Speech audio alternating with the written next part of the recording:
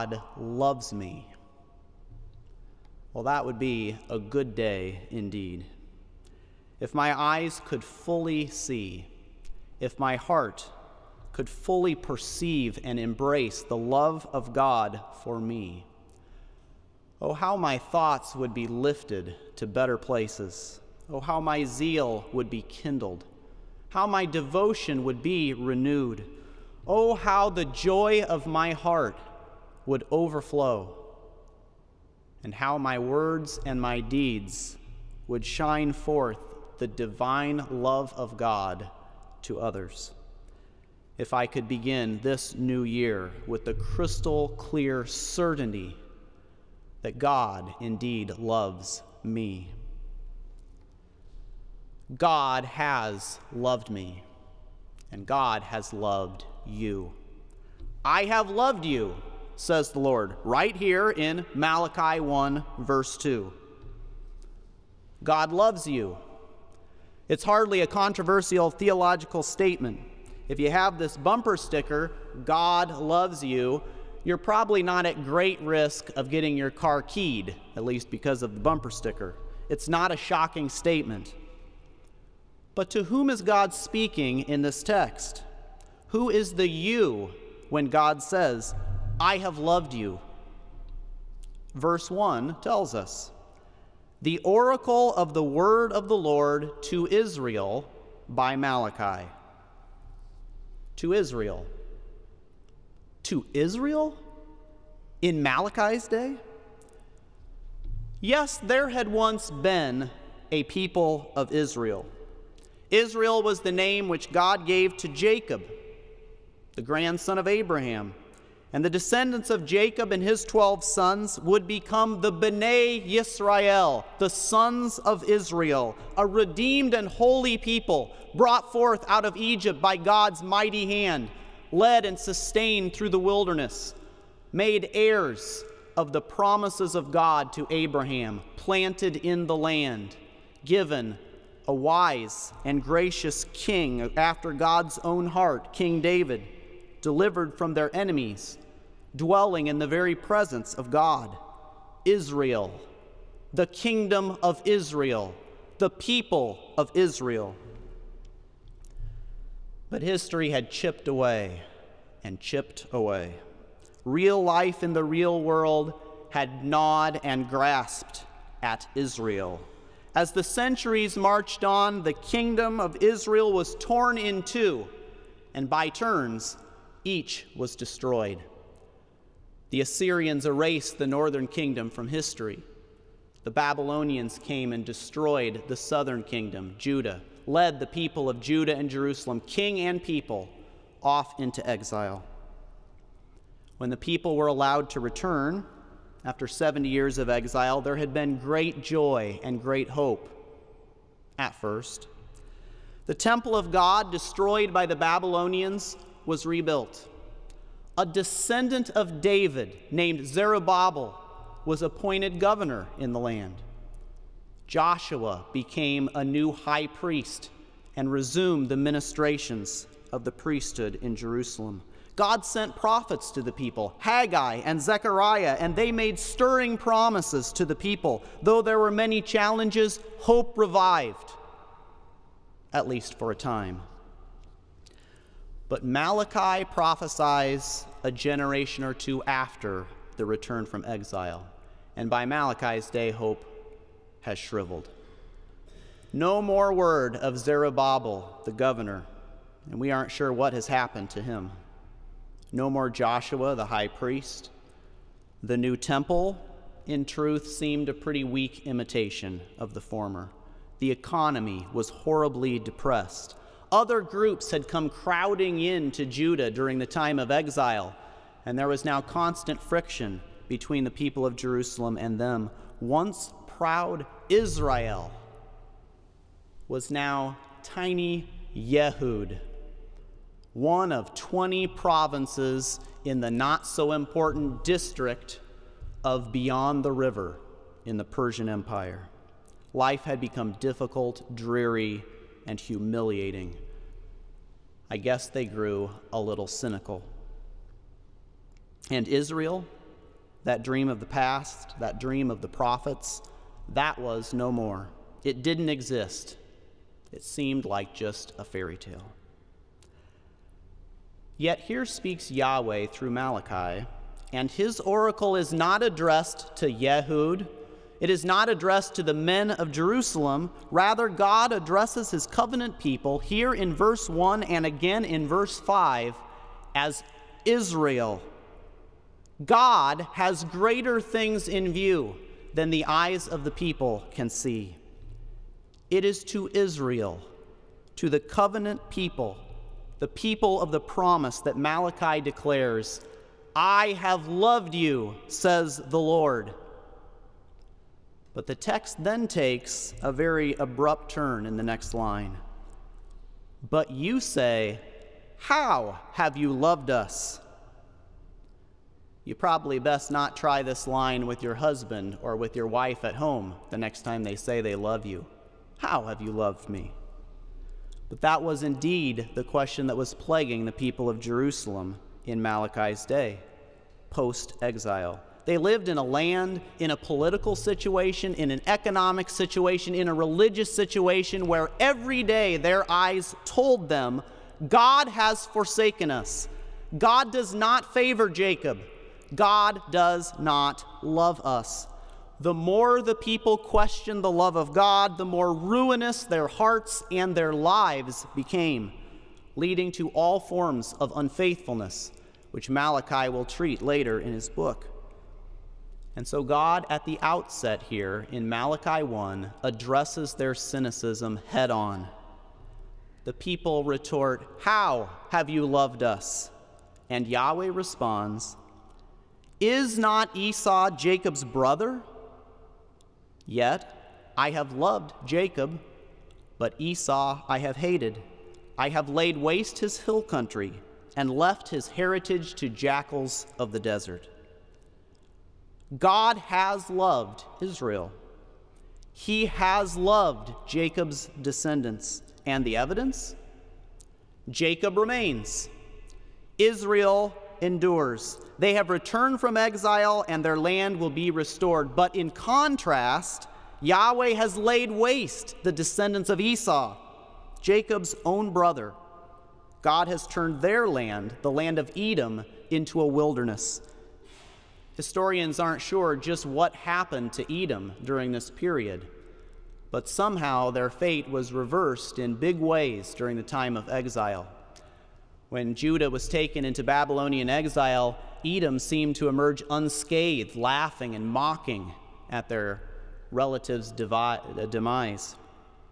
But sometime between then and Malachi's day, Edom lost its traditional territory. Its major cities had been taken from them or destroyed, and the survivors of Edom were now living just to the south of Judah in a little province called Idumea. I have loved you, declares Yahweh. Compare your fate to that of Edom, the descendants of Esau. Yahweh certainly did not have to favor Jacob. In fact, it would have been just as natural for him to choose Esau, even more natural as the older brother. But from birth, Yahweh did, in fact, love and favor Jacob, right up to the present day. And take a look at verse 4 on the handout. Verse 4 makes clear that Edom cannot and will not undo what Yahweh has done. Even though Edom may say, we are shattered, but we will rebuild, thus says the Lord of hosts, they may build, but I will tear down. Again, the contrast between what God says and what the people say.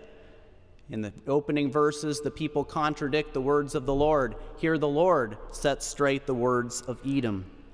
But notice also here that Edom is not rejected by God arbitrarily.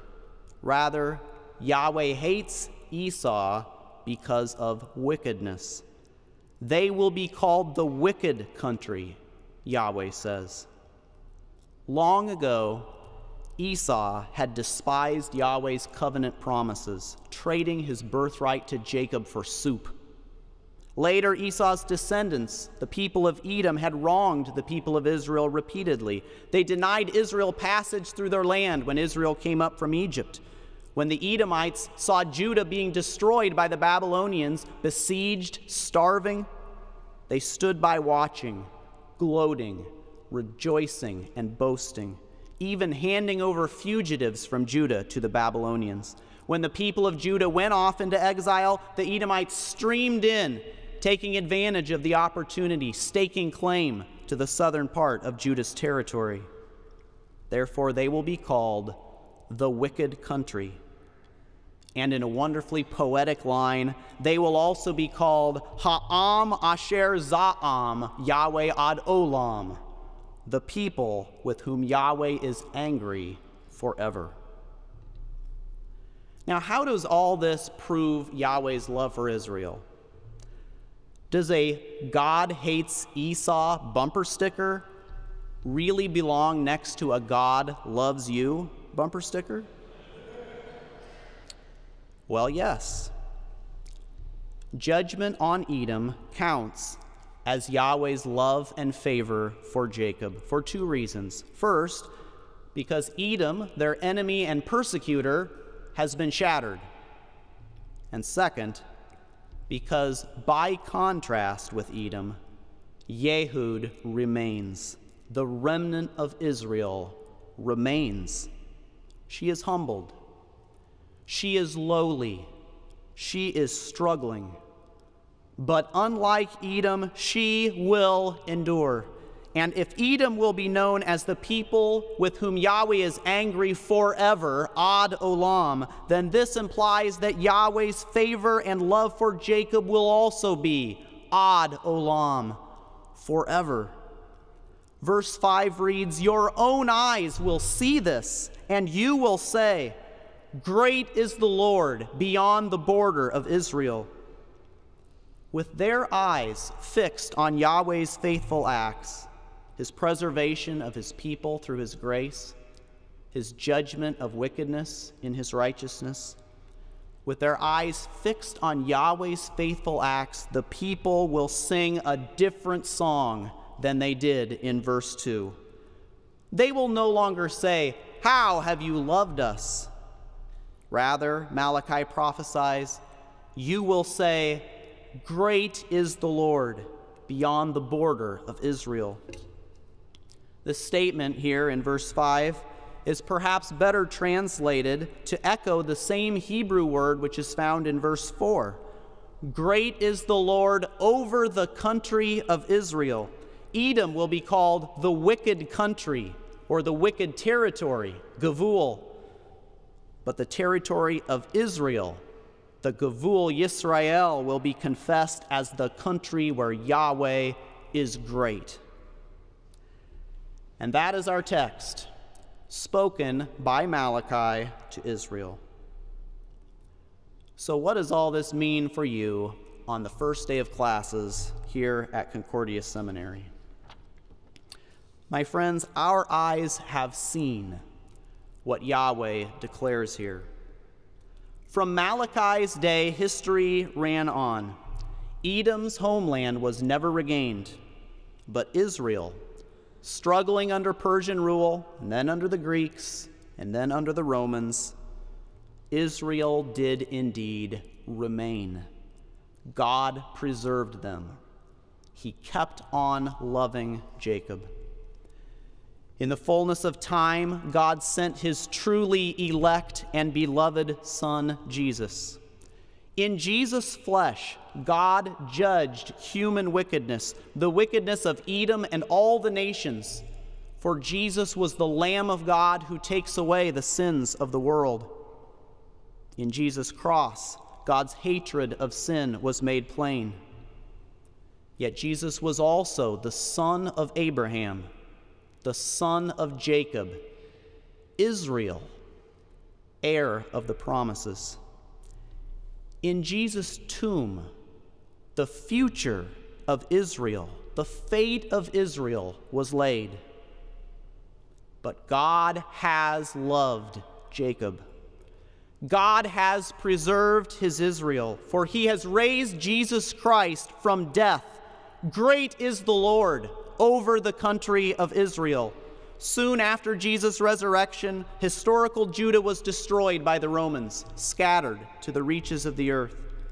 But in Jesus Christ, and in all those joined to him by the Spirit, by baptism, by faith, in Jesus Christ, God's Israel continues. The church on earth. Struggling? Yes. Disillusioned? At times. Cynical? Lord, forgive us, it is true. But preserved, maintained, guarded, and kept by God's gracious love for Jacob, God's gracious love for his son, Jesus. The church continues. Despite all the predictions of her demise, despite all the hand-wringing and the worries, the gates of hell will not prevail against her. Here we are. Here we are. The Christian church, the Israel of God. The church continues, not by a fluke of history, but because of the love of God for Judah, because of the love of God for Jesus Christ, because of the love of God for you in Christ Jesus. I have loved you, says the Lord. God grant that his sustaining love color every moment of the year that lies ahead of us. I have loved you, says the Lord, and we respond, how you have loved us. Amen.